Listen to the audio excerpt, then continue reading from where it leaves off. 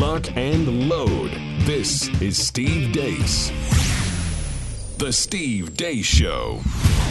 And greetings. Happy Tuesday. Welcome to the Steve Deace Show, live and on demand here on Blaze TV, radio, and podcast. Steve Deace here with Todd Erzin, Aaron McIntyre, and all of you. Let us know what you think about what we think here via the stevedeace.com inbox. You can email the program, steve@stevedeace.com. That's DEACE. Like us on Facebook.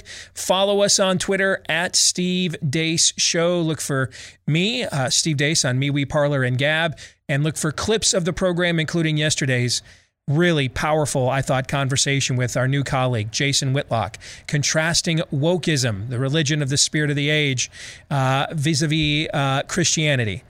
If you missed that, we broke that out as its own separate clip. You can get that and other clips for free right now over on rumble.com/Steve Deace Show. We've got a jam-packed program lined up for you, but first I want to tell you about a new partner we have to the program because it happens to be a movie that includes a cameo appearance from yours truly.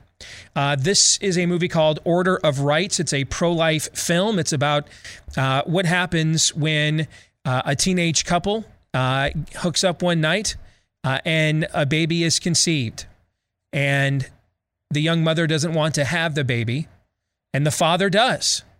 And he decides to take his case to court on the grounds that that is a person and that he has rights to defend the child every bit as equal, at least, as the mother does, to kill it. There's a lot of fascinating political and legal discussion in the film about the abortion debate. And then every now and then there's a couple of cameo scenes from yours truly when they get bored and they want the movie to suck. They put me in for a couple of scenes as well. This was Most Inspirational Film at the 2019 International Christian Film Festival. It's available online now for purchase or rental via Amazon Prime, Apple TV, iTunes, Google, Vudu, Vimeo. You can also get more information, look at the trailer if you visit orderofrightsmovie.com. Again, that's orderofrightsmovie.com. All right, coming up on the show here today, at the bottom of the hour, we get so very few opportunities to do this.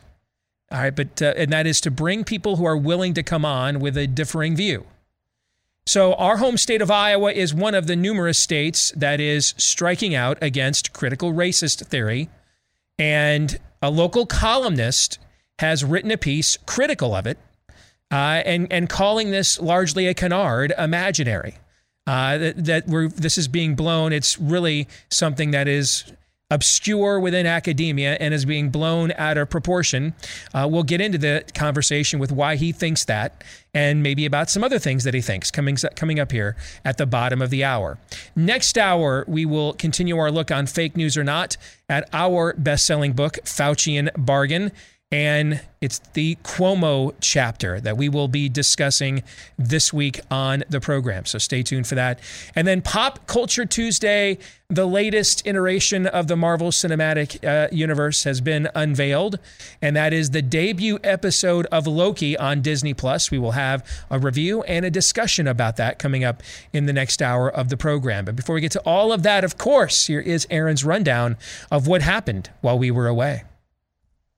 What happened while we were away brought to you by dementia. The President of the United States showed up 2.5 hours late to a NATO press conference yesterday, where he proceeded to take a handful of reportedly hand-picked questions, including this one, asking whether or not Russian Premier Vladimir Putin is a killer. To answer the first question, I'm laughing too. They actually... Well, look, I mean, he has made clear that the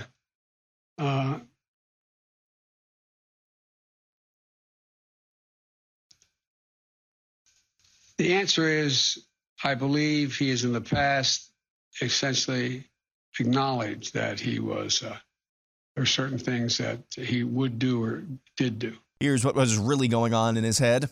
Well, look, I mean, he has made clear that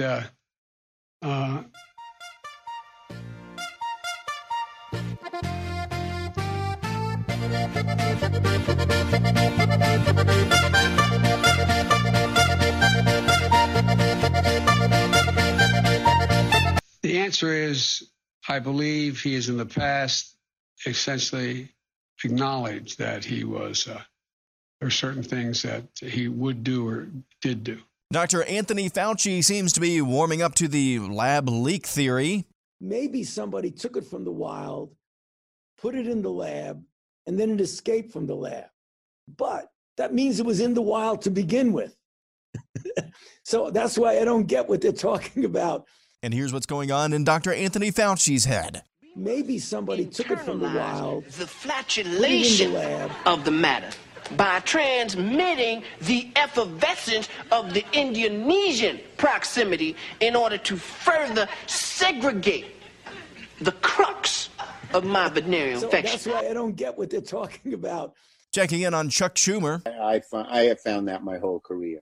They wanted to build, when I first was assemblyman, they wanted to build a congregate living place for retarded children. Learning Chinese today. Today's phrase is, at least he didn't pull his tubin out. 至少他没有把他的图兵拉出来。 Speaking of tubin, CNN's ex-token Republican Ana Navarro had the unmitigated shamelessness to say this. In this case, he was not sexually harassing anybody. He didn't have the intent to sexually harass somebody. He was sexually harassing himself. What brought his feel update, Georgia's Secretary of State Brad Raffensperger announced yesterday his office is opening up an investigation into how Fulton County handled and kept track of all absentee ballots returned in drop boxes before the 2020 election. Fulton is Georgia's largest county in terms of population, and this news comes after election officials in the county admitted about 25% of chain of custody documents for the 2020 election from those ballot drop boxes are missing.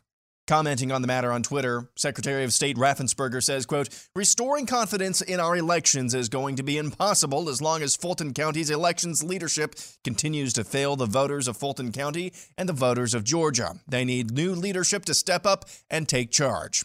Back in November of 2020, Raffensperger told Insider the 2020 election was, and I quote, the most secure election ever, end quote. Circling back a bit. I'll circle back. Last week, the CDC reported that there is a stronger correlation between the coronavirus vaccine and heart inflammation. Males under the age of 30 may face heart complications after receiving a full shot. That's according to Tom Shimabukuro, the deputy director of the CDC's Immunization Safety Office. He said that during a Food and Drug Administration advisory group. This comes on the heels of the CDC and the FDA announcing an emergency meeting to discuss the matter, an emergency meeting that was, at the time, announced for a week later. So that makes sense. And finally, Jon Stewart, the granddaddy of the partisan masturbatory brand of comedy, went on Stephen Colbert's show on CBS last night and had this prescient commentary on the lab leak hypothesis. Science has, in many ways, helped ease the suffering of this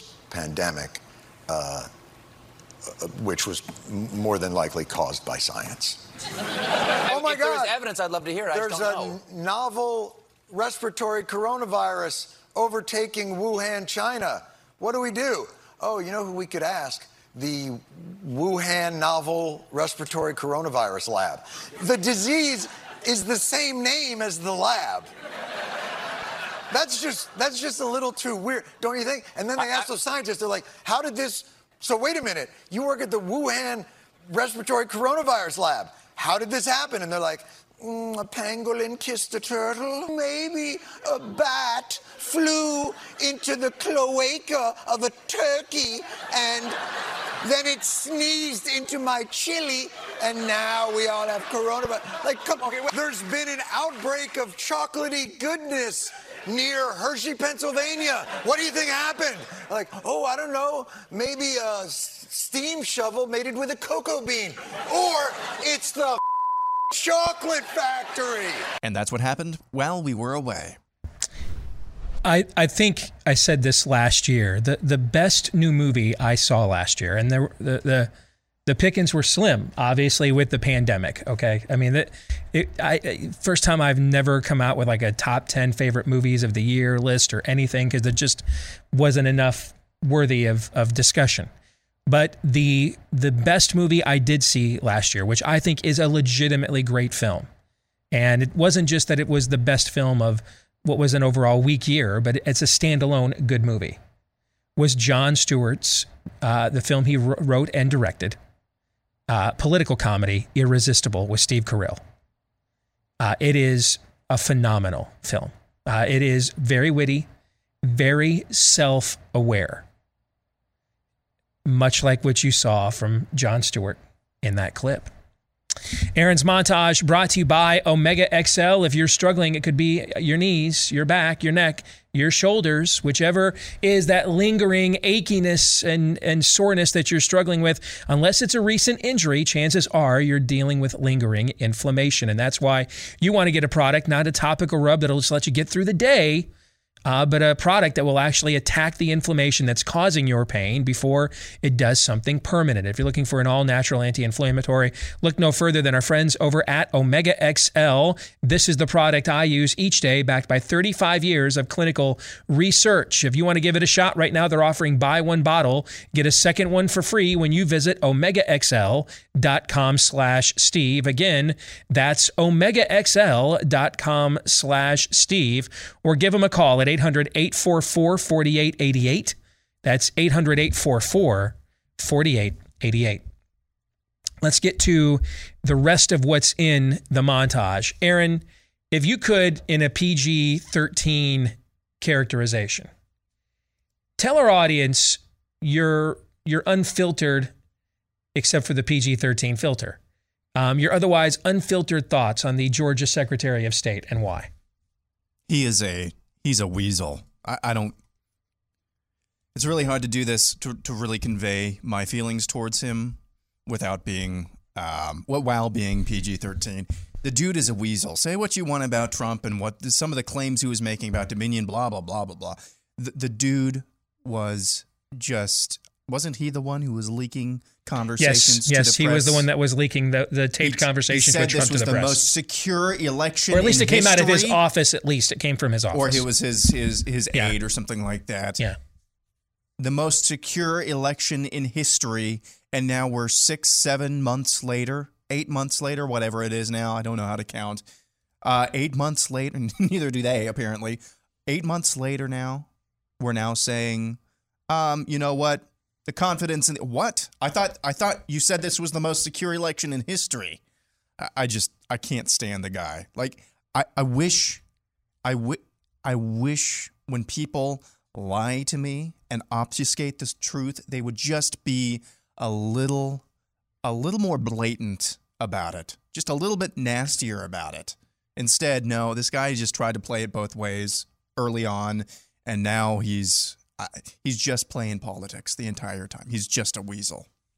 It's fascinating that on the when a guy we are claiming got 80 million votes who is clearly a dementia patient. And, we had this conversation because this absolutely ties into the Georgia story. We had this conversation. I brought this up kind of on a lark before. That is it just me, or you seem to see Biden's dementia rear its head more often when he is away from a static setting. Like when he has to organically produce a persona for an extended period of time, or it's away from a static and controlled setting. You'll recall that before the debates, he would essentially be gone for like a week. We wouldn't see him for like a week, right? We've seen him on the go more in Europe in the last week than we have his entire presidency. Right. So he'd be sequestered for a week, we were told, doing debate prep, is what we were told. I don't know, you think Adderall was maybe part of that debate prep? Because the level of alertness you saw those 2 evenings from Joe Biden compared to what we see in every other setting, it's just abnormal, right? Mm-hmm. So, I guess we could just assume that the adrenaline kicked in. He just happened to be on those particular 2 nights when it was needed the most. I don't know, maybe that's the case. But it certainly fits a motif here, which is, again, here he is away from a static setting where he has to organically engage for long periods of time. And it is beyond embarrassing. It's not even really partisan at this point. It's concerning. mean, whether you think this guy legitimately won the last election or not, I don't. Because of the stories like we're still talking about in Georgia, which I will tie this together here in a moment. But the reality is he took the oath of office for president, right? I believe so. Yeah. So he is, whether he's the one calling the shots or not, but officially he's the most powerful person in the country in which we live, right? Yeah. The country in which we are raising children and Aaron's getting ready to have one, correct? Yes. The country in which I am running a business, right? Yes. Yeah. This is concerning because, and don't believe this, by the way, because they monitor everything that goes on here. I mean, Vladimir Putin is not just throwing out that the U.S. government assassinated Ashley Babbitt, okay, just because it's a troll. They know the environment. They're paying very close attention to all the various media content that is produced from every side of the aisle. Our enemies are watching this and monitoring it daily. But it's one thing to see it third person. It is another thing when if you're Vladimir Putin and you get to look your sworn enemy eye to eye. You sit down with them and realize, oh my, the lights are on and nobody's home there. And then one of two things is possible, and only one of two things. That enough Americans were so dumbed down and the country has become so soft that they knowingly voted for a dementia patient just to get a guy who, on any given day, could behave like a douchebag, if we're being honest, right? But on the other hand, what's the announcement today? We're hitting an all-time high for inflation. Yeah. That includes like the 70s, guys. The Carter years, when we invented the term.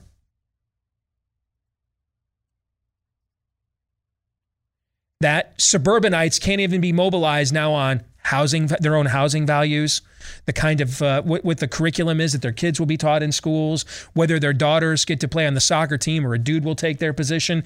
The suburbanites, neighborhoods where I live, and many of you do, are so soft-headed and so far gone that they would overlook all of that, the stuff that really matters to them and their children, or at least should, in order to nominate a dementia patient so they could just make a soap opera go away, right? Yes. That's the most innocent explanation of what happened in the last election, right? Yeah. The alternative explanation is they just flat out stole it. It's both. It could be even a mixture of some both, sure. I mean, even if you believe they stole it, I do. You also cannot neglect the fact Trump's own decisions helped them do it, with lockdowns and everything else that provided the rationale for, well, that's why we need mail-in voting. It's not safe, right? You have a whole chapter in the book about that. That's exactly right. So there is at least some symbiosis here.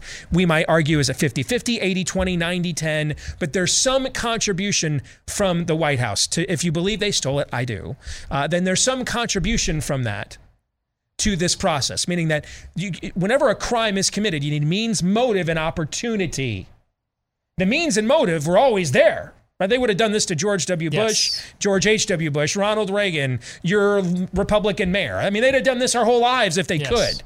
But they needed the opportunity to just California the country with an election process. And this provided that. Yes, it did. And at least on some level, the decisions he made helped. We can debate which level, because the governors ultimately are the ones that instilled these things, right? In Wisconsin, we even found out it was your Republican state legislature that did it. But what we can argue is he played some role in pushing the overall narrative that gave birth to this on some level, right? That's inarguable. Debatable what his culpability is, but we cannot argue he has zero of it. We can't argue that, correct? Correct. Okay. So then they just flat out stole the election to put that's the other option, to put a dementia patient up there, knowing going in that he was never calling the shots this entire time. So then who is running the country? Regardless of which of those options it is. If you're Xi over in Beijing, if you're Un over in Pyongyang, or you're Putin who's going to look him eye to eye over there in Moscow, what thoughts are you coming away thinking about the great giant of Western civilization, the savior of Western civilization, the first and last line of defense of Western civilization. What are you thinking about the state of these United States right about now? Because neither one of those options are particularly comforting, right? No. They either tell you that they're a conquerable people, or that they are a conquerable people. That they just, either way, they just can't be bothered. That either they knowingly just decided to fraud themselves in order to just make a soap opera go away that was, believe me, annoying. I probably discussed Trump by name, the least of any conservative media host with any means or semblance of a sizable platform. I detested the soap opera. I don't care. I didn't get into this business for that. Doesn't do a damn thing for me, my kids, or yours. I don't care. I don't care about any of that crap. I do care, though, about all the crap that he actually did a fairly decent job about. So either this tells you that the American people are just this soft-headed or self-loathing.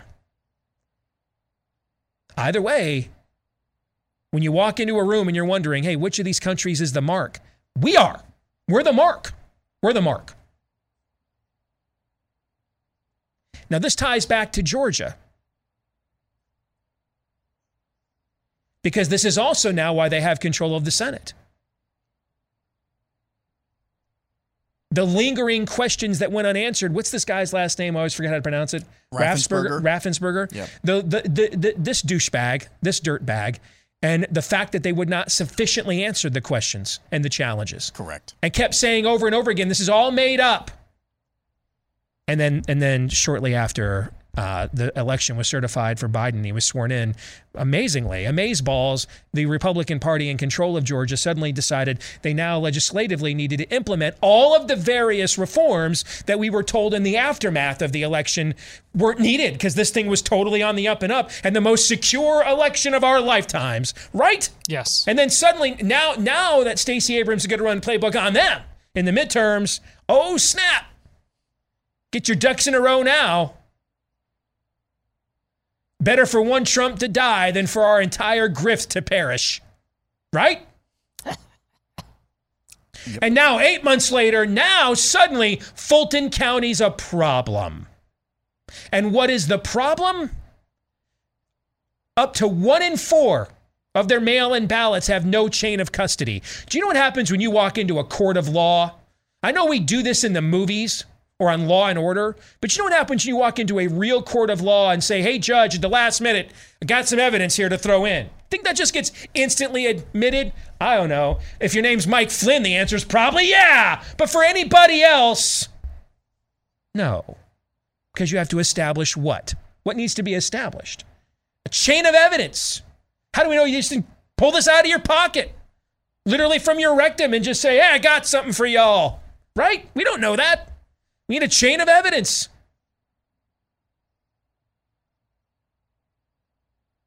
Can you think of a reason why 1 in 4 mail-in ballots in one of the largest counties in the United States, by the way, not just the largest in Georgia, this is one of the largest counties in the U.S. Can you think of a reason why 1 in 4 ballots may lack a chain of custody? It's a mystery. It's a mystery wrapped in an enigma and cloaked in a puzzle. I can think of can I just casually toss a reason out there? Yes. Okay. Not saying it's the reason. I'm just saying this could be the reason. Could be. Who knows? The votes are made up and fake. That could be the reason. They just dropped this crap off in the middle of the night. Oh, snap, we're short. After all the honesty we've seen from the government during COVID, don't you think that's a bridge too far, Steve? I just think it's really, you know what, very irresponsible of me and anyone else who would dare to assume that the same people that brought you fake Russian collusion, fake Brett Kavanaugh marauding rapist, fake Ukrainian collusion, fake vaccine data, fake mask data, fake lockdown data, would now suddenly decide to extend this to a fake election. Really, truly. Some of you just need to be more responsible with your observational skills. Folks, what you just saw right now, the Venn diagram of Jon Stewart and what he said and Steve Deace is a circle. It's the same thing. Are you going to laugh and say, well, Jon Stewart has a point, but Steve doesn't on this and many other issues? That's exactly right. The same common sense that causes Jon Stewart to say, I wonder what caused a new coronavirus, to a novel coronavirus to emerge from Wuhan, China. Oh, wait, on the way to work today, or the wet market today, I passed a sign. It said novel coronavirus, Wuhan lab, Wuhan, there. Right? Connect some dots. He basically stole your joke about if we didn't have Wuhan luck right there. That's exactly right, yes. Well, I'm here to use the exact same logic and tell you the reason why they don't have a chain of evidence for at least 25% of those ballots is because they're frauds. Because we watched them just drop them off in the middle of the night. And we were told to just accept it.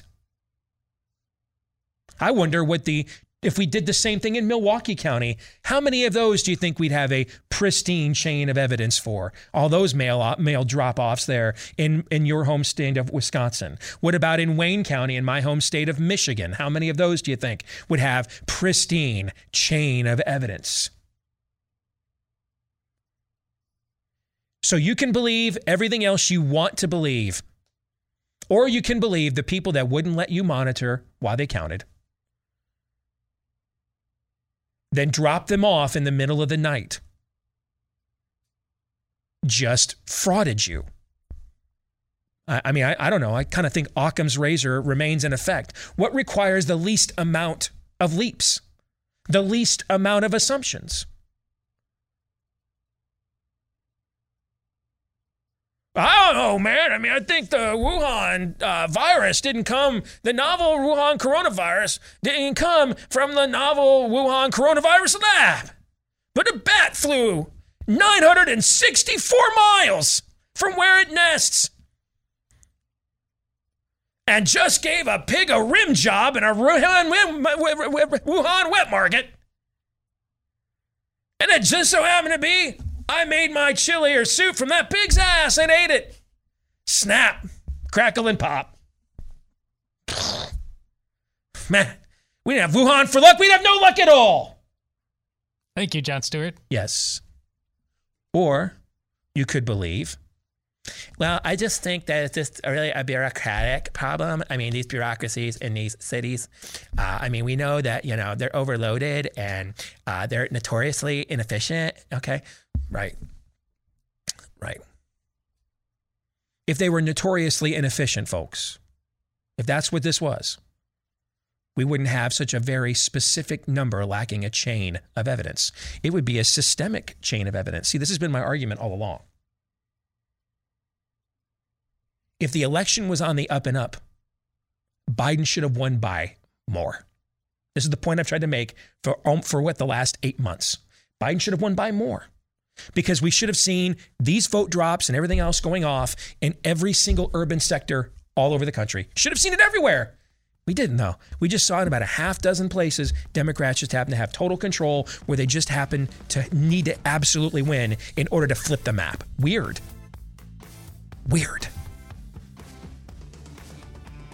Not weird. Fraud.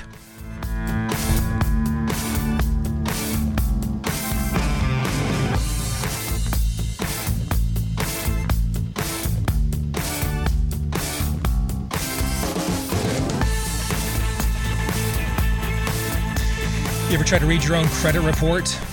That could be an exercise in frustration, understanding all these various charts and columns. And you know what? I think they almost make it confusing on purpose because then the banks and the lenders, they stay in control of your personal situation rather than you. That's where our friends at ScoreMaster come in. They make this information accessible and transparent so that you know exactly why you have the score that you have which can make a big difference in whether you get approved for an auto, a home, or a business loan, or then the types of, even if you can get an approval, the types of terms, interest rate, repayment options that you're looking at with that loan as well. So they can show you exactly why you have the score that you have, and then exactly what you need to get to the score that you want. What can happen when you're empowered with that kind of information? Sometimes people raise their credit score 30 points in like a week, up to 100 points in just a matter of a few weeks. All right. This can happen when you have your information at your fingertips, but in a way that you can understand and empowers you.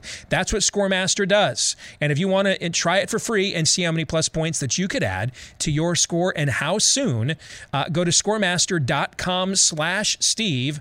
Again, that's scoremaster.com/Steve. Obviously, one of the big issues that is being debated right now is what I like to call critical racist theory. Other people know it as critical race theory or CRT. It is something that is being delved into in legislatures around the country, including right here in our own backyard of Iowa, which has had one of the more aggressive legislative processes against it. But one individual who writes for one of the big local papers here in the state has a differing view, and we struggle to get differing views on this show. And so when someone says, yes, I'm willing to come on and have the conversation, by all means, we want to be welcoming and courteous. And so we bring Adam Sullivan from the Cedar Rapids Gazette as our guest here today. Adam, how are you? Do we have Adam okay? All right, good. Adam, Steve Deace here. Good to meet you. You can hear me okay? You're good? Yes, sir. Okay. So let's start with, I've got your column here in front of me. There's one or two things within it I want to ask you about. But first, I want to give you a chance to kind of make your elevator pitch, state your premise unfiltered by me to the audience. Go ahead. Sure. I guess the big thing is I certainly don't endorse all of these programs and curricula that are in our schools. I think some of them are way over the line. My issue, though, is I think critical race theory it doesn't actually encapsulate all those things. These ideas don't start or end with critical race theory. In fact, that is just basically a buzzword or a meme that Trump latched onto last year. And that is really the first time that critical race theory as a term or a set of ideas got any national exposure whatsoever. We're talking about it right now because Trump signed an order in 2020 to restrict its use. But the other big thing for me, is that I think what these bills are doing is that they restrict criticisms of the government. So the bill in Iowa says that you can't say that the Iowa or the United States is systematically or fundamentally racist. And I take Iowa and the United States to include the governments. And so when you start restricting criticisms of the government, I think that's a really dangerous place to be.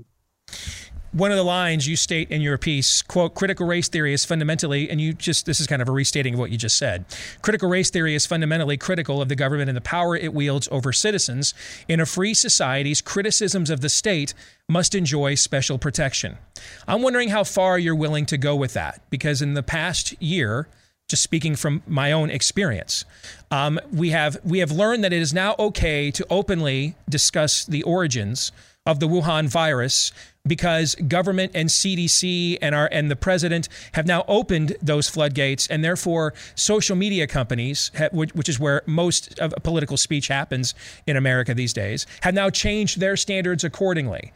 If I was critical of the Johnson & Johnson vaccine prior to CDC and government pointing out there might have been issues with it that were worthy of a pause, I would have been or could have been suspended or banned for that behavior. So do you think that the special protections for people that want to speak out in a way that's critical of government, does that extend into how we have documented evidence of social media, big tech conspiring and working with government to determine what is and isn't acceptable through the Overton window? Would you apply it to that as well? I'm certainly uncomfortable with the restrictions social media companies do, and especially the example that you give with COVID is a great one. Masks is another example from more than a year ago. They said masks weren't important, and they said that you have to wear a mask.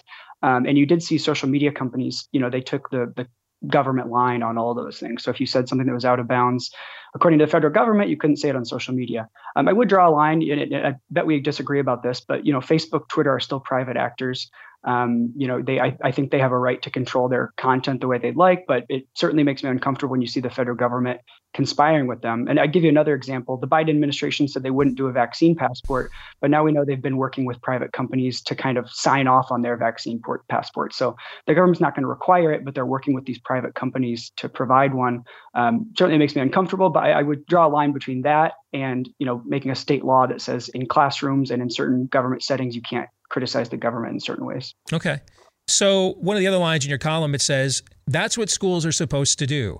Present a variety of ideas to consider, not hand down one set of government-approved facts. So I don't mean to profile you, but you look like you might be a little younger than me. I remember several years ago here in Iowa, we had a case that went national because we had a fairly decorated astrophysicist named Guillermo Gonzalez at Iowa State University.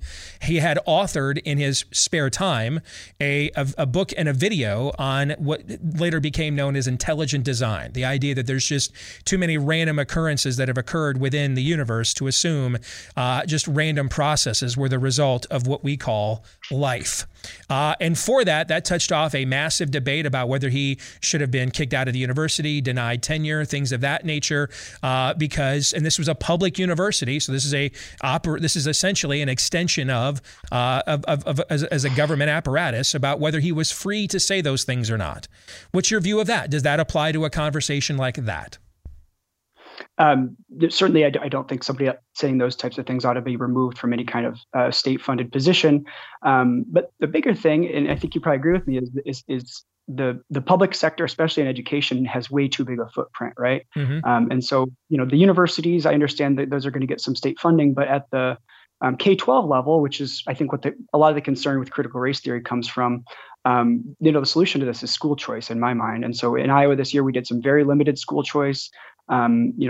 If we get some new charter schools coming up here, maybe we'll have some charter schools that teach critical race theory or associated beliefs. Again, I think that's an overgeneralization to use that term, and we'll have some that won't. And I think that is anytime you have public schools, they can't teach just stone cold facts. You could maybe just teach math and writing if you just taught hard facts.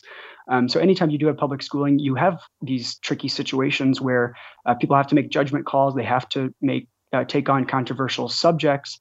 And there's people like you who are going to say, well, I don't want my tax money used for that. And I think that's totally fair. But as long as we do have public schools, I think they should be relatively unrestricted, especially to criticize the government. Okay, so the reason I asked those two questions is I wanted our audience to see the premise that you are coming from. Okay? I don't want to put words in your mouth, but it seems your premise is you are concerned about a precedent that this will be set overall, that essentially it ain't no fun when the rabbits got the gun. Later on, we'll set a precedent, and someone else then will be in control of the legislature and decide, well, we don't like that certain things that you guys agree are taught that we used to teach, so we're not going to do those things anymore. You're essentially making, which, by the way, I make all the time because they're almost always undefeated, you're essentially making your variation of a slippery slope argument. Am I wrong? I am concerned about mission creep when we talk about these things, but I think this law is bad in and of itself. I think to say that the government is not racist, I think one is wrong. Two, I think that even if you disagree with that, I think that should be, any criticism of the government ought to be up for debate. And this Iowa law specifically speaks to that. And the Florida law is even much worse. They try to define critical race theory as, in part, as racism being embedded in the legal system. Which I just think is true.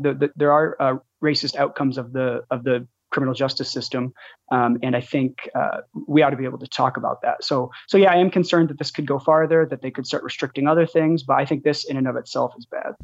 All right, so I want to come back to that argument because you're making kind of the systemic racism argument. I want to come back to that in a second. One of the premises that you assert in your piece is that this is largely a canard. You even said it a few minutes ago. Trump signed an executive order about this, and so this is like meme as policy, that this is largely relegated to the obscure sectors of academia. I want to let you see a couple of minute video montage, and then I want to give you a chance to respond. Watch this. Today, I'm resigning from a job I love. My name is Dana Stangl Plow. I became an English teacher at Dwight Englewood School because as a parent, I loved how the school both nurtured and challenged my own children. But over the past few years, the school has embraced an ideology that requires students to see themselves as representatives of a group defined by identifiers like gender and skin color. I've seen in my classroom how this ideology hinders students' ability to read, write, and think. I've tried to introduce positive alternative views, but my efforts have fallen on deaf ears. The school has created a culture of conformity and fear. I'm fully aligned with the values in Dwight Englewood's mission statement: community, diversity, courage, and making the world a better place. But the school is failing in its mission. Dwight Englewood used to claim that we teach students how to think, not what to think. But sadly, that is just no longer true. That man kept me down. How am I now directing over folks that look just like you guys in this room right now? How? What kept me down? What oppressed me? I worked for myself from off the streets to where I am right now. You gonna sit here and tell me this lie of critical race theory? This the reason why black folks can't get ahead because of white folks? Are you kidding me? This is what we come to now. I can't believe we even talking about this right now. The last thing I'm gonna say right here is something that's crazy. Martin Luther King said he wanted his kids to grow up in a world where they are judged by the contents of their what? Their character, not their skin. If they letting this stuff go on right now, it is absolutely doing the complete reverse of what he's doing. So when February comes, don't talk about Martin Luther King. When February comes, don't talk about Black History Month. If y'all gonna sit there and just pretty much pee on his grave with this nonsense, that's exactly what's about to happen. My name is Keisha King. I'm a mom of two, one who's in the Duval County Public School System and one in private school thanks to school choice. I'm also a member of Moms for Liberty, representing thousands of parents. Just coming off of May 31st, marking the 100 years of the Tulsa riots, it is sad that we are even contemplating something like critical race theory, where children will be separated by their skin color and deemed permanently oppressors or oppressed in 2021. That is not teaching the truth, unless you believe that whites are better than blacks. I have personally heard teachers teaching CRT, and we have had an assembly shut down because Duval County Public School System consultant thought it would be a great idea to separate students by race. This is unacceptable.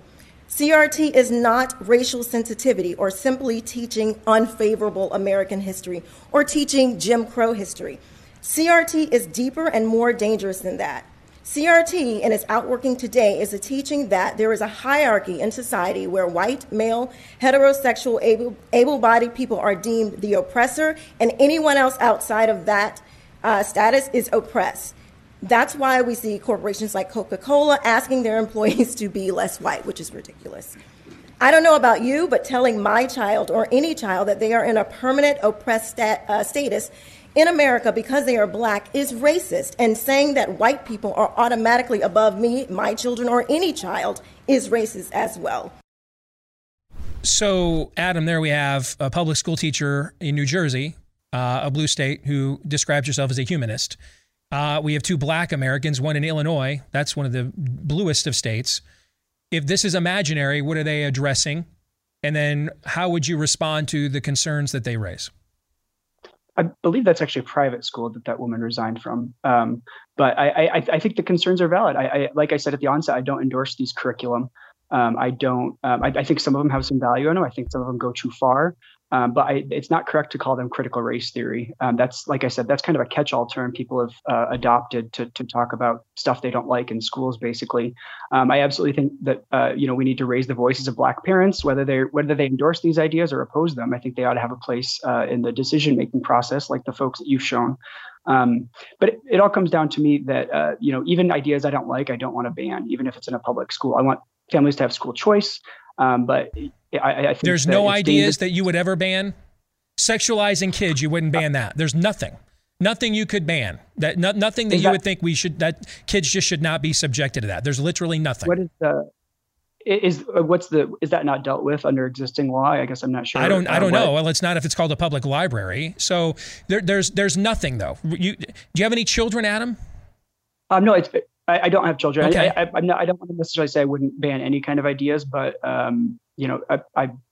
if you gave me some language about a ban on sexualizing children, I could see myself supporting that. I don't know what the finer points of that. Okay, so there are lines. We're just disagreeing then what the line may be. Okay, but there certainly is a line somewhere. Is that, well, one good line that I think is a pretty bright red line is that you shouldn't restrict criticisms of the government. Even if the government is, what they're teaching is evil and wrong. When the government, did you think that in the Jim Crow South? That, hey, the government, we shouldn't be critical of the government teaching that we should segregate blacks and they're inferior. Does that line apply in Mississippi in 1952, like you think it does in Iowa in 2021? Well, no, Steve, the analogy would be is if in Jim Crow South that you were not allowed to say that the government is racist, because that's what we're saying right here. So I'm saying we can't outlaw criticisms of the government. So certainly if places where this is being taught, you should go criticize the school board if you don't feel comfortable with it. But what this bill does in Iowa and in Florida, I haven't read other states, but they specifically mention criticisms of the state, calling the state racist, calling the state sexist.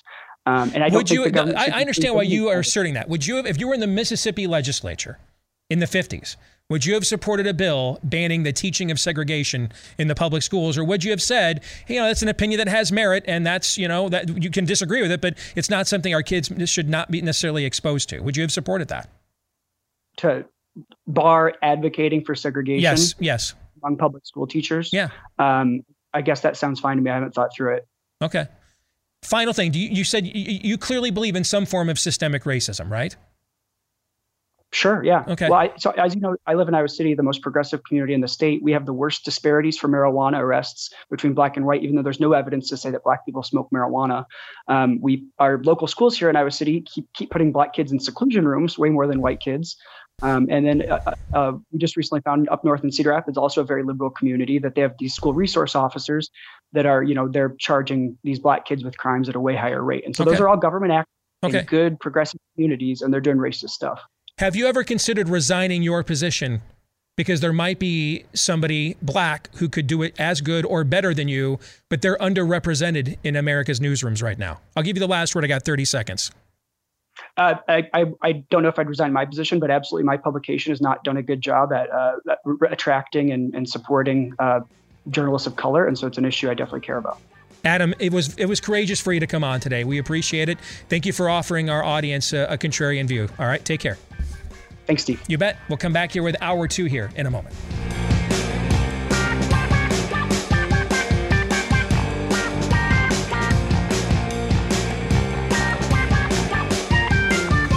Back with hour 2, live and on demand here on Blaze TV, radio, and podcast. Steve Deace here with Aaron McIntyre and Todd Erzin. Want to thank Adam Sullivan from the Cedar Rapids Gazette for hopping on board and coming into the Lion's Den here with a contrarian opinion. We would do that a lot more often. Unfortunately, we can't get a lot of people that have enough confidence in their own beliefs and courage in their own convictions to do so. Especially because every time we've done it, I go out of my way to make sure that the other, because you know why, man? It's that whole love your neighbors, you love yourself thing. I remember many a day sitting in a chair on a sat-up link with one of these things in my ear, outnumbered on a 4-person MSNBC panel, not counting the host, right?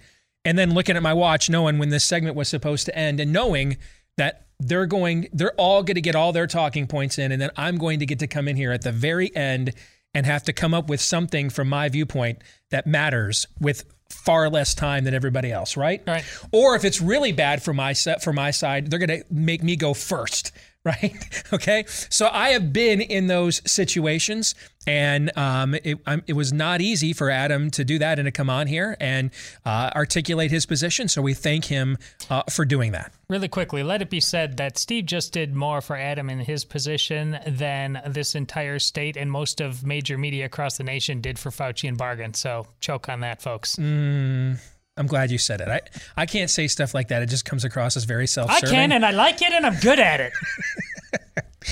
Anyway, that's separate. Although, from the fact we want to thank Adam for coming on. Believe me, we have made these overtures how many times over the years, and they are rarely, we had Michelle Goldberg, you had Noah Rothman. Is that like it? Not counting our buddy Paul, although a lot of Heather Timmons. Yeah, Heather. Yes, that's a while back. That was a while back.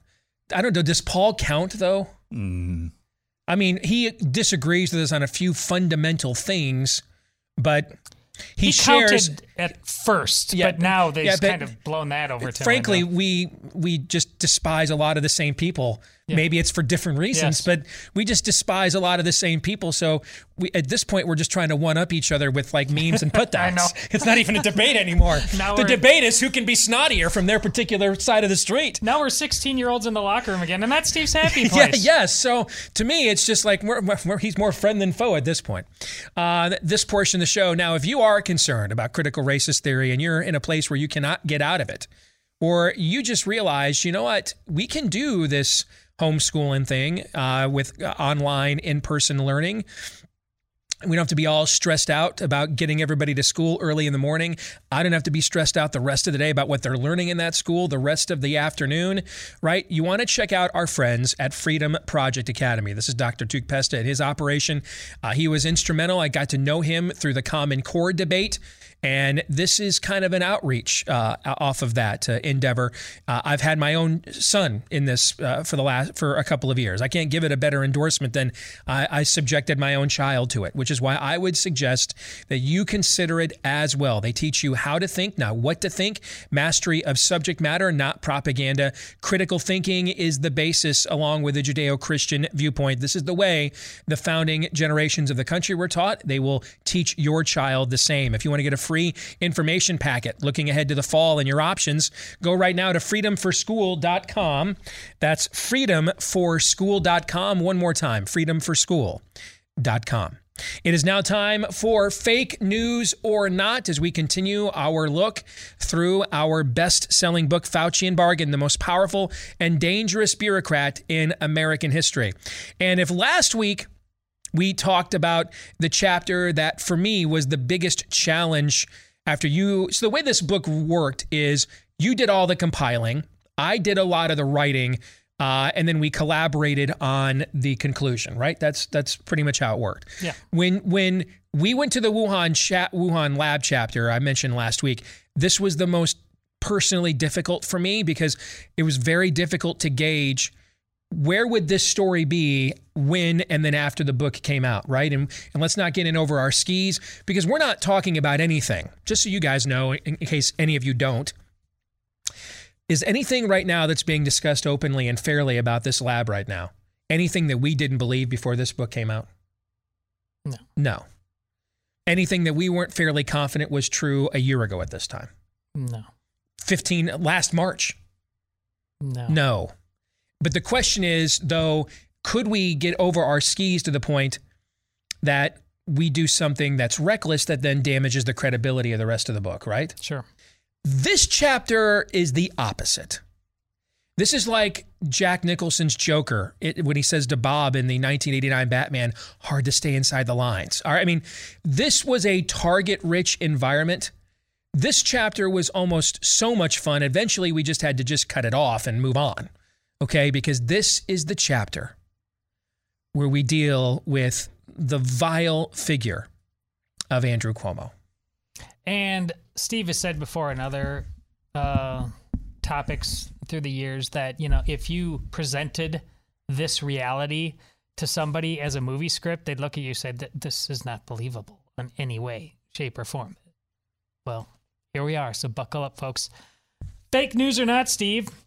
Cuomo's book titled American Crisis was announced just 1 month after Fauci blessed him with, quote, New York did it correctly status from his COVID pulpit. That is true news. Fauci, I believe, was it on NPR, I think is who he appeared on in July of last year, where he gave a benediction, a blessing to Fauci. I mean, this is, or to Cuomo. This is my son in whom I am well pleased. And then, I don't know, it's a heck of a coincidence. If it wasn't one, it's maybe sometimes, again, it's just that Wuhan for luck, man. Sometimes it's just, you're walking on sunshine, Katrina. You know what I'm saying? I mean, everywhere you go, it's just like rain and manna and gold. You just tiptoe between the raindrops. Just so happens that it was shortly thereafter, his publisher announced, oh, by the way, here's the new book from Andrew Cuomo on his crisis during the COVID pandemic. In the beginning of the book, you say every Messiah needs their apostles. Yes. And the Messiah had been on television every weekend, at magazine covers all the time. Why wouldn't the logical conclusion of such a imprimatur from Fauci himself said, I'm getting in on this cash. So are we going to make the argument then? I'll give you a fake news or not. Fake news or not, Andrew Cuomo is the St. Peter of the Church of Fauci, of the Branch Covidian cult. Yeah, true news, man. He's the first bishop of it, right? True news. I mean, he put all of their strategies and talking points into motion. It's going to be one of the few states in the union that will have an active vaccination passport program, right? I mean, right down to the last codicil. Yeah. I mean, he's done all of the Faucian binding and loosening here, has he not? Yes, that is good. And remember, we just had Jordan Schachtel on the show last week to talk about the premise of DeSantis in Florida and what this is the other side of that coin. This is the alter ego. Yeah. Yes. This is why, and it's not over yet. I will admit I am surprised he has lasted this long, but there are numerous probes into him right now. There's even another one that just got announced last week. I am surprised that they have allowed the talking point of Cuomo to remain for as long as they have, because it is Ron DeSantis and all of his emulators now. All the Republican governors in Mississippi, Texas, Arizona, attempting to emulate his exploits. Isn't it? It's all of their instant get out of jail free card talking point, right? Mm-hmm. They just contrast themselves with the disaster of Cuomo, the unlikability of Cuomo, the dastardly acts of all the elderly that were killed under Cuomo, the fact that even when we had the second wave this winter, his state was still hit harder than the vast majority of the other second wave states were, right? Mm-hmm. I mean, that is such an easy deflection. It's similar to eventually they were going to have to get rid of the masks in accordance with the vaccines, because it just wasn't a defendable point to say, go get an experimental injection, but still have to live like a leper, right? Right. That eventually, when they were going to make the calculus that when it most benefited them, or this was so taking on water, they had to cut it loose, that they were going to have to take that talking point away from us, right? Right. Cuomo is that talking point now for any Republican facing any level of scrutiny whatsoever on their COVID policies or masking or lack thereof policies or not doing a vaccine passport. He's an instant human shield, an instant get out of jail free card that is just left dangling out there. I mean, it's just like every time you hit that guy with a stick, political gold pops out. And covers the wearer. I am surprised they have allowed it to go on for this long. But isn't it chilling that they would rather deal with that than whatever they need him there for? Yes. Fake news or not, Steve, after Biden's inaugural, Fauci's quote that the idea you can get up here and let the science speak is somewhat of a liberating feeling, end quote, is one of the most criminally hilarious statements of all time. Yes, that is also true news. And it dovetails with, what did he say last week? I am the science. Criticizing me is criticizing science, right? So these were all robust commentary within the book when it was released. How long ago, Steve? Just what we've learned since then. End of March. End of March. And the insanity that has transpired out of Fauci's mouth since then only makes that we're dealing with a pathological human being. There's no question about that. Yes. Here's the issue, though. If he weren't there right now, as we go back to what we point on the introduction, is he unique? No. No. I am the news. Yes. I am the university. I am your curriculum. Yes. I am the church. Yes. This is, and oh, by the way, the first two words there. Huh. Yeah. You know what I'm saying? Yeah. Yeah, that'll preach. Yeah. I mean, what is original sin? Ye be like God, right? This is legion in the culture. This is in every leadership sector. And if it weren't Fauci, if he would have retired, like most people do, because he's 80 now, then we might have actually gotten through this sooner because it would have been somebody that doesn't have the built-in cachet with the media and that instant kind of aw shucks likability. You know what I'm saying? Mm-hmm. It might have been someone who is far more clinical, far less likable, like the Michigan Department of Health person, for example. But the fundamentals, the timing might have lasted longer or shorter based on the personality that we were fed. Okay, but would the fundamentals had been any different? No. And that's important to remember. And that's why the very first point we made in a book titled Faucian Bargain was the very first point. This is bigger than him. He is the construct of a Leviathan.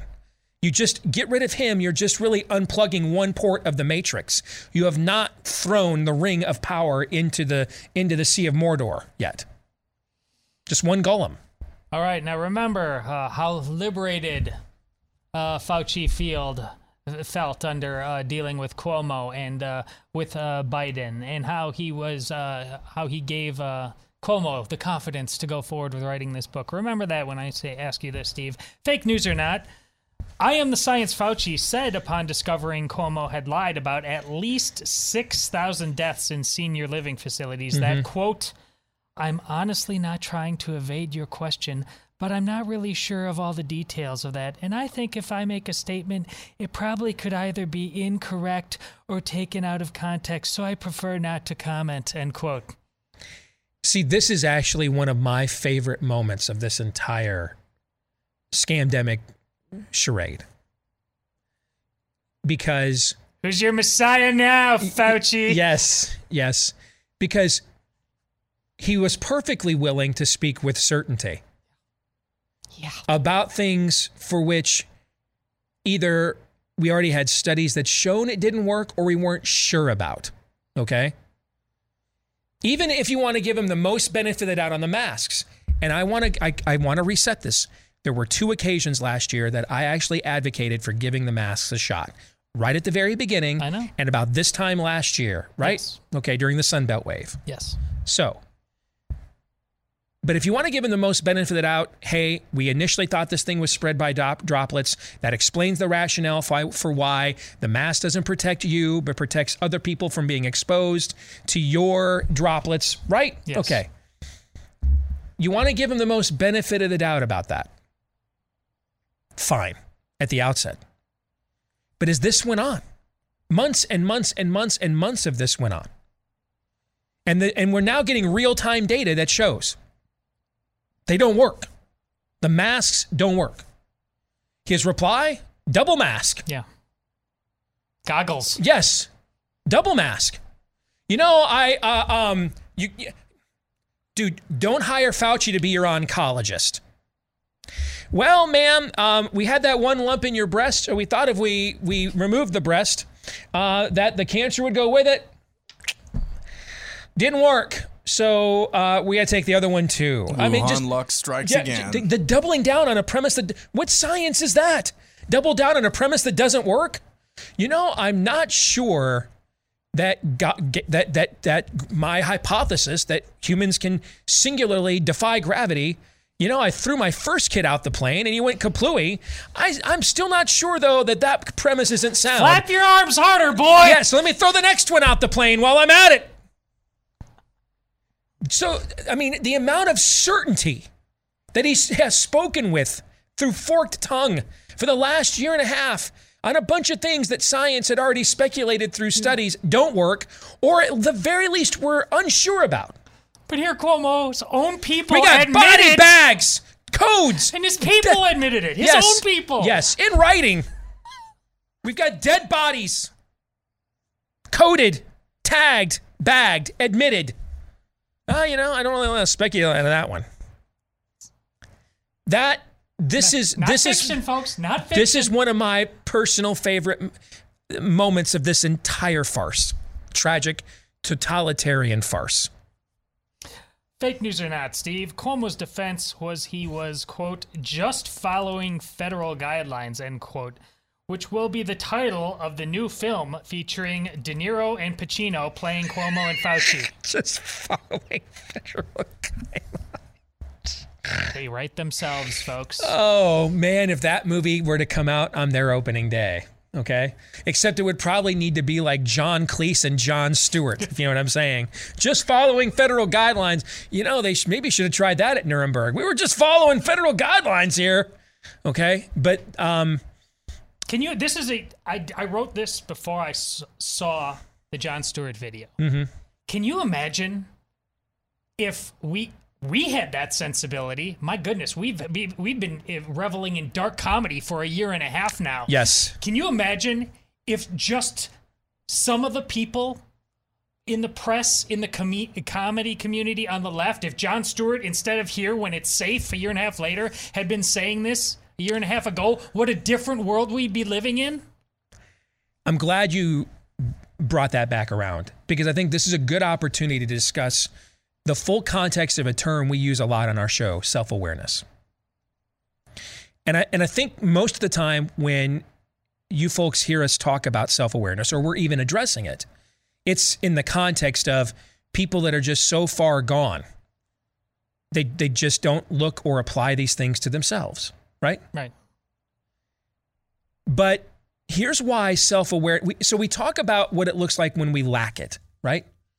Can we talk for a minute why it's important, though, when we don't?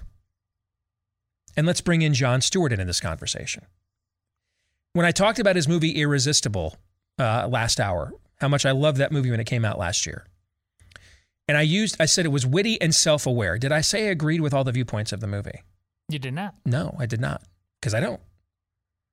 But the movie is self-aware in that it begins from a premise that his party did something to lose rural America, and he's trying to figure out what it is.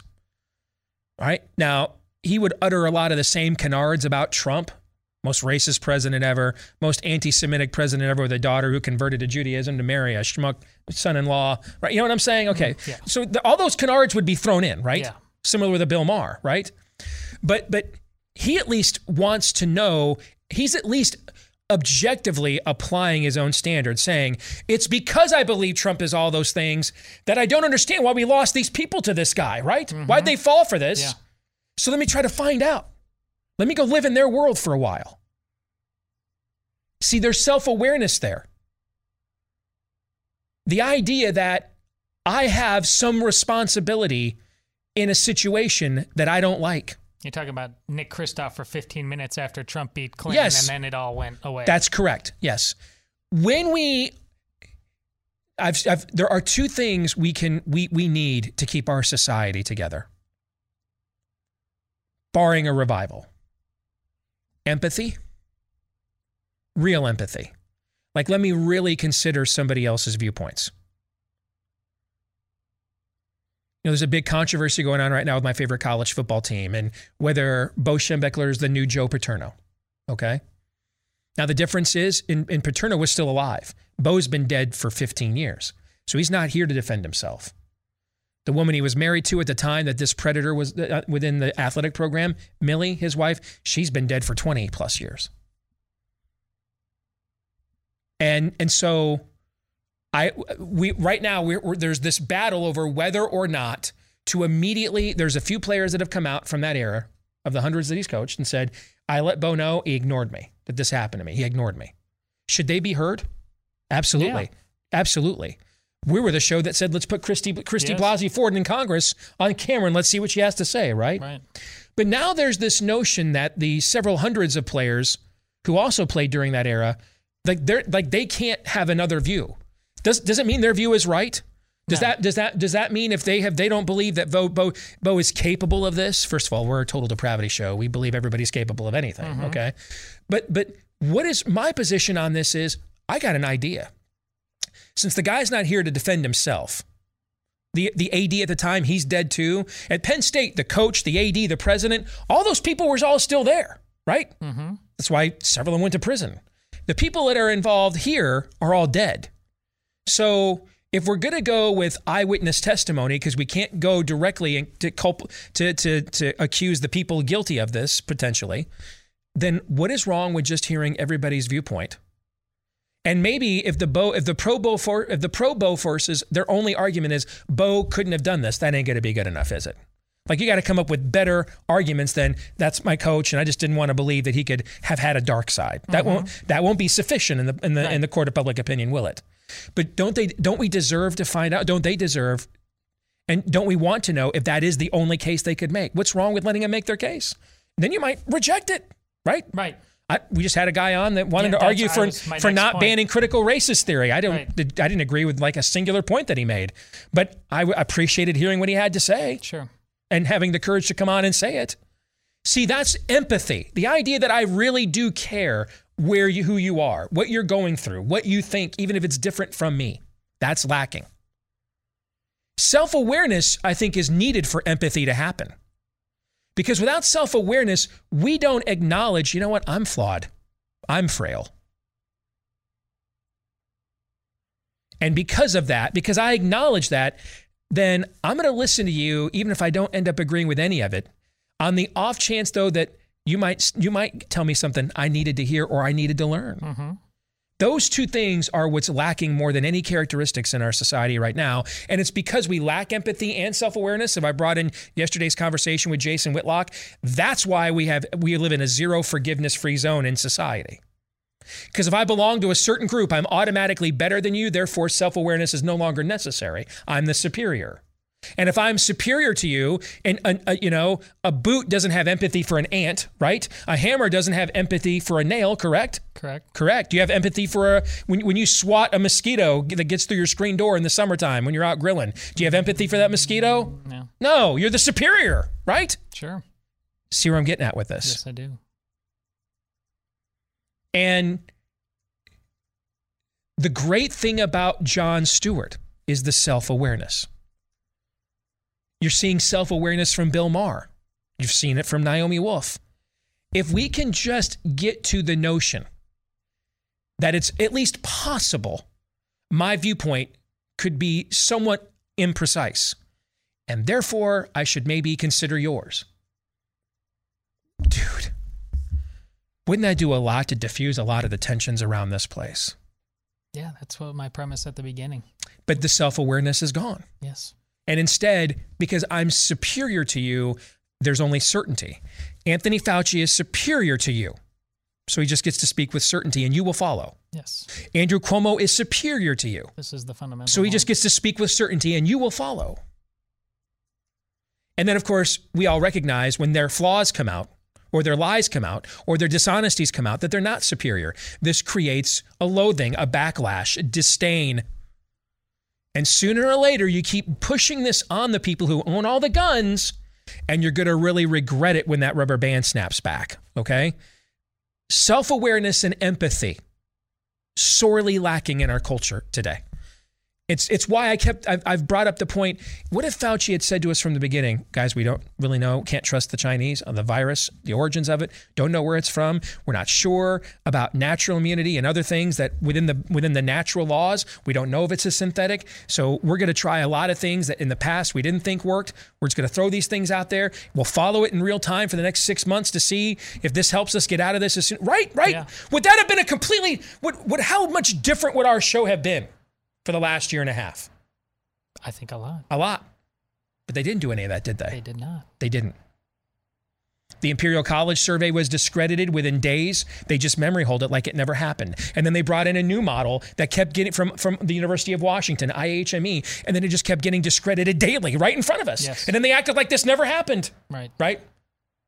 I don't know how many charts our buddy Ian Miller at Rational Ground has to point out en masse. How many has he put out there in the last year? 1,000? Yeah. Ignored. That just ignored. But if Ian Miller went out on his and did a chart on black people he thinks are inferior to whites, all the media people that are ignoring him when he points out masks don't work would suddenly know his name, would they not? They would. Of course they would. See? That's why this book is so much more about COVID and Fauci. Yeah, no self-awareness. Therefore, there's no empathy. And there's no empathy, so there's no self-awareness. Well, I have two left. I'm going to combine them into one to get your answer. People need to hear this. Fake news or not, Steve, Fauci has a very long history with the Cuomo family. And while Fauci drove the getaway car for Cuomo, he threw Trump under the bus when he said, quote, "I have never publicly endorsed any political candidate. The comments attributed to me without my permission were taken out of context," end quote, upon the release of a Trump campaign ad quoting Fauci as saying, quote, "I can't imagine that anybody could be doing more." Both of those things are true. He's a longtime Cuomo family friend. Admitted this even on CNN that him and Chris, he was calling him at night to see how he was doing when he yes had COVID. Okay. And then when they used the clip that he said about why the president was right to lock the country down and close the border, when they put that in there, he said, well, I'm not endorsing a candidate. I mean, he's just a dissembler. Yeah. And dissemblers don't have empathy and don't have self-awareness because they're motivated either by the fact they're either sociopaths or they think they're superior to you. And then if it's the latter, sometimes they let their notion that they're superior to you devolve to the point of becoming a sociopath. But it's always one or the other. And that's what he is. He's a dissembler. Can you guys think of another being and who has spawned other beings who are also dissemblers? Can you think of any? Did God really say, Steve? Any class of beings that are also inherently dissembling, who follow a master dissembler? Can you guys think of any, at least a fictional character or anything come to mind at all? Because you know what? I thought I had something on the tip of my tongue and then it's gone now. It's vanished. I can't think of anything. Nothing? Let us ponder it upon the light of the morning star, shall we? Yes, indeed. We shall. We'll come back. It'll be Pop Culture Tuesday when we return. The MCU is back with its latest concoction iteration, and it is Loki. Episode 1 aired last week. We will review, without spoilers as best we can. We will review and then comment next. Stay tuned.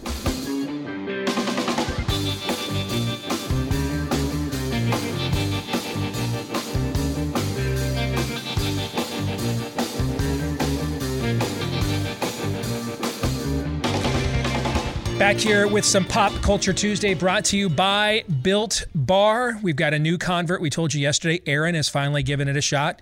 He tried one of the coconut, chocolate-covered coconut Built Bars. Absolutely fell in love with it. Todd has previously tried that, then tried the new birthday cake flavor last week here for the show as well. I'm telling you, it's the best protein bar you have ever had. And I don't know if they're offering it for the Gen Pop, but if they start selling, maybe I'm just in the test market because we're endorsers. But the grasshopper cookie thing, man, that they sent me that's just, I'm just telling you. If I cut that thing in half and then cut in half the candy bars out there, you would not know the difference, or you'd rank this higher than a lot of the candy bars. That's how good some of these Built Bars are. They're all really good. All covered in real chocolate, all 160 or so calories or less, 5 net carbs or less, 7 grams of sugar or less. Fits into any healthy lifestyle, low carb, low sugar, low cal. And did I mention they are delicious? And if you want to try them right now, or you want to try them again and again and again, either way, just keep using my last name, Dace, as your promo code to get 15% off your first order or next order, or ensuing orders when you go to BuiltBar.com, BUILT, for BuiltBar.com, promo code DACE to get 15% off at BuiltBar.com. So let's get to Pop Culture Tuesday. This is when we look at the intersection between pop culture and conservatism.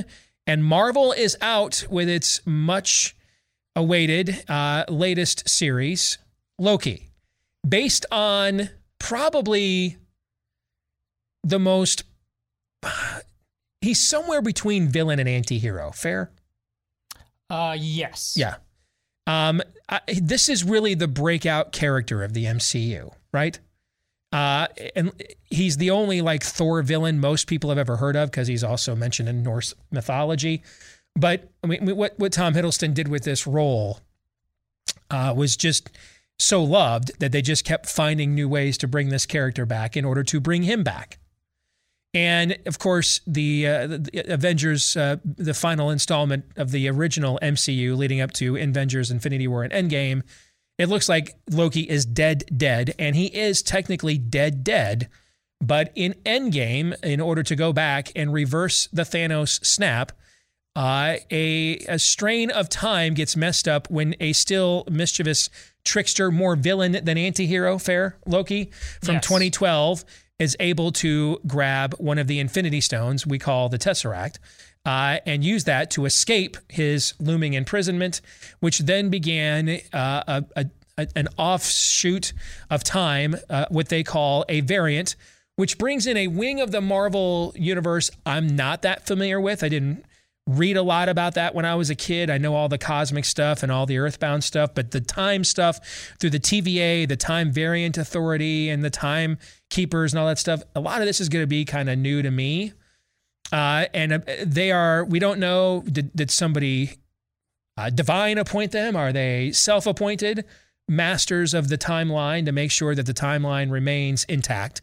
But they are now after Loki, and apparently it's in order to stop a time bandit, pardon the pun. We won't reveal to you who that is. It's revealed to you in the first episode, so if you haven't had a chance to watch it yet, like Aaron hasn't, we don't want to spoil that for you. It won't be any spoilers at all. But I thought the first episode, and I was confused which one is Owen and which one is Luke. Who's the blonde? Owen? Yes. Okay. That's Owen Wilson. Owen Wilson is tremendous. Yes, he is. Okay. As he is in everything. Tom is always tremendous in this role. Yeah. And in this role, you see him run the full gamut of the character's arc in just this one episode. I know, it starts from the villainous Loki, and by the end of it, he's now in the anti-hero realm. Okay, because why? Because over the course of this episode, he gets confronted with his life story, and we'll just leave it at that. But it's exceedingly well written, well done. I thought it was absolutely superior to the first episode of WandaVision, which as a series I thought was phenomenal until... it was phenomenal. I'm disappointed that in the end there wasn't any great revelation other than she's just grief-stricken, right? The opening action scene to Falcon and the Winter Soldier, and the Winter Soldier, that opening action scene with Falcon there in that valley is spectacular. But the rest of that opening episode is just kind of meh. This opening episode is greatness. It's very well written. It's very well done. If you look at, I would urge you to go watch the end credits again. There's not an end credits scene like Marvel is famous for, but within the files and stuff from the TVA, there's all kinds of juicy morsels in there that Noah and I were going through last night. It's just, this feels like now, the first series was about, I guess, in the end, closing a plot hole or coming up with a storyline to move Scarlet Witch, her character, further into more of the storyline that she is better known for in the comics. Fair? Yeah. But it didn't move the overall Marvel narrative that much. Fair? Yeah. It moved her narrative, but not the overall MCU, right? Right. And since this was the first wave of a new phase, you're really looking to see where the meta is going. It doesn't really go anywhere beyond just closing up the last meta. Fair? Yeah, I think that's true. Falcon and the Winter Soldier is done largely to justify the transition of Falcon assuming the mantle that Cap offered him at the end of Endgame. Fair? Yes. But does it really move the overall Marvel narrative that much? No. It just moves, again, the titular characters. Yes. This one feels like for the first time now. And in Marvel's defense, a lot of these movies and stuff were supposed to already be out, or we were supposed to be further into this phase 4, but everything's been delayed, of course. So who knows if that's had an impact on the lack of movement of some of these shows, because they also don't want to spoil movies that are now going to come out. They've been waiting to release, right? Mm-hmm. But this, from the very beginning, feels like now we're moving into a new phase, right? That now we are going to move this narrative along. It feels like it has as much potential to as Wanda, but I could also see this ultimately being just very personal to Loki, just based on what they're doing. And if in the end that happens, listen, we asked all the time during the saga and in other movies, quite frankly, do the writers know what they're doing here? because, you know, I'm editing a Steve's latest project right now and talking a lot about the arc of people's lives. And, you know, there's saint and sinner in all of us, and different amounts on different days, and how we find empathy. Speaking of the empathy you talk about, and how we find it in one another. Well, my goodness, in these, what they did with Wanda, and you know, what grief did to a hero and turned her into a villain on some level. She at least did villainous things in her grief, in her borderline insanity. What that also a similar story did to the new, forgive me, I know he's got his own, both his regular name and his like comic book name, but the new Captain America, the guy who took the mantle in the Falcon and the Winter Soldier. U.S. Agent, thank you. That guy, while not having super powers initially, in that the responsibility, the duty that was perfectly encapsulated by the likes of Chris Evans, Captain America himself, through that story. It was just too much in a very short period of time. It absolutely broke that guy. And then here, Loki, there's that great scene in a largely, I don't think it's bad, it's just not relative, it's to all the other movies, it's not great, but the second Thor movie, I hardly remember any of it, but it's considered by some the weakest of all the Marvel movies. And I think that might be fair, but it's not terrible. Even though it introduces one of the other Infinity Stones. Yeah. But yeah. And it's got this great scene, though, it's Loki in a nutshell. He's in prison there. And he's Loki, the trickster, the images and all that stuff. And he's talking with Thor, and Thor's like, let's stop the game. And then he takes off, and there's the beaten Loki. You see him with he's not wearing his regalia, and he's a guy who's been in prison for a long, long time. And to your point, Steve, you see, but that happened, I don't know, months after his initial Avengers villainous appearance. Here, like, he just got done being the mega villain, and then it's like he's at St. Peter's Gate, and he's shown the totality of his life. That's a great analogy. And he's so disoriented. He's the guy that's normally the trickster, disorienting everybody else. And in one episode, you see reality, Loki, him, and it just blows his mind. And we have no idea yet what the consequences of this in this. That's why I can't wait to see, like, how that mind scramble is going to impact him when it happened in like an hour. What that experience does is it produces self-awareness. Yeah, there it is. Because see, if you go back to his character arc, Odin lied, conquered his people. He's not really an Odin's son. Okay. He's a Laufey son, he's really descended from the frost giants. I'm abused. I've been lied to. And then on top of that, the clearly more vain, banal brother, simply because he's the natural son, he gets the throne. That really, I'm smarter, more cunning. Really, I'm the one that understands statecraft. He's just a brute. But he got the throne because he's the natural son. So I'm a victim again, right? You see you see what happens. He becomes minus self-awareness. Wow, this is the conversation we were just having. Minus self-awareness, Loki is a sociopath. You see that happen. Okay, it starts with certainty and devolves into becoming a sociopath. Yes. Just the conversation we were just having about Fauci. And then this experience in not really an afterlife, even though that's a good analogy, okay? But this confronting of this confrontation peaks and sparks self-awareness. And now suddenly that requires introspection. Yes. It penetrated his veneer, right? And you know what did it, though? Is this going to be a spoiler if I say what it does? It's the recognition. You know what? I won't say how he comes to this recognition.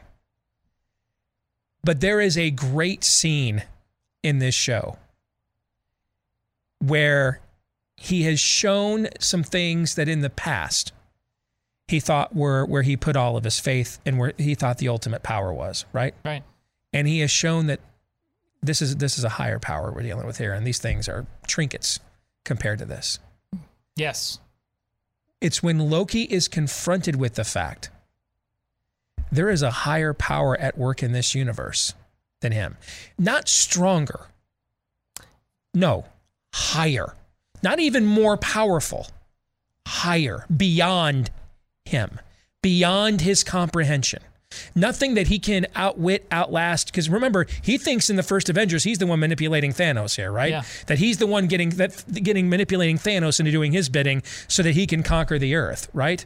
So he knows that Thanos is stronger than him, right? He knows that Thanos has more internal power than he does. Yeah. But there's still this notion that I'm the master of my own fate. I can even manipulate the Titan Thanos, right? It is when he comes into the knowledge that there is a higher power at work. And therefore, everything else that he used to put his faith and everything in is utterly anywhere from benign to futile to useless. That's what sparks the self-awareness in Loki. And that's why these guys are so great. You just described an incredibly deep point. That was made in the film, but it's made in a very casual, offhand way in the film. And I remember I stopped in my tracks at the moment you're talking about, Steve, when they just kind of like walk like past, like, oh, yeah. I mean, they took the sum and total of how many films? Mm-hmm.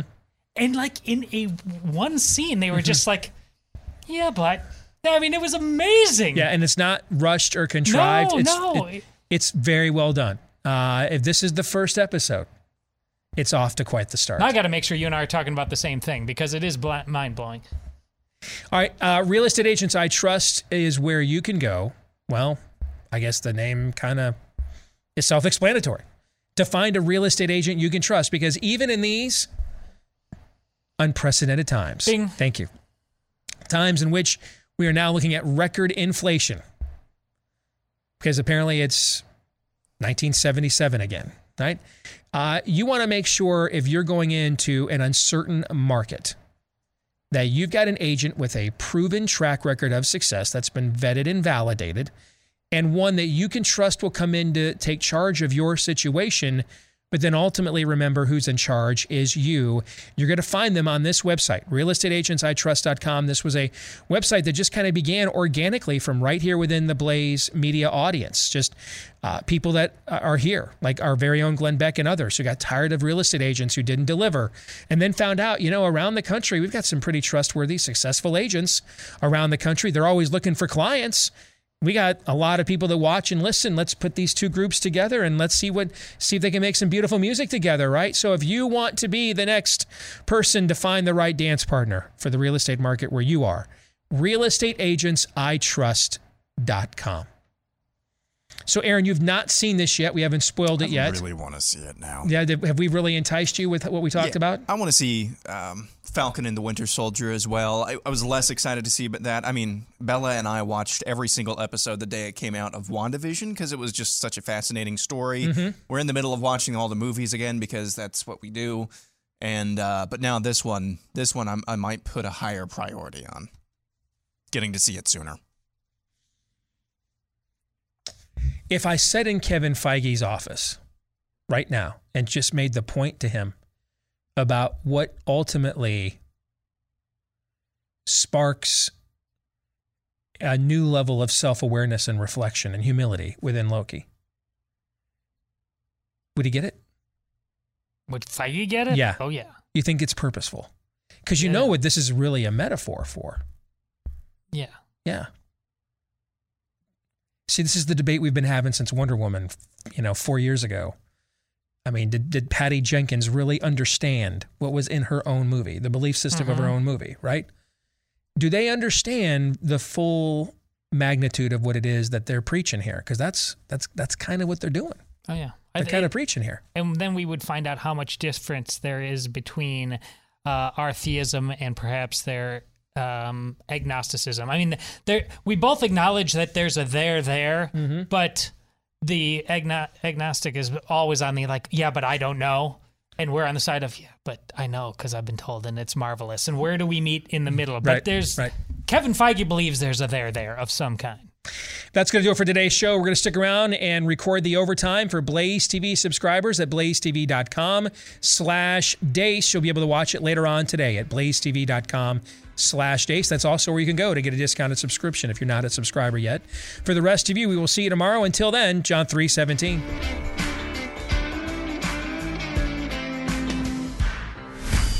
This is Steve Deace on the Blaze Radio Network.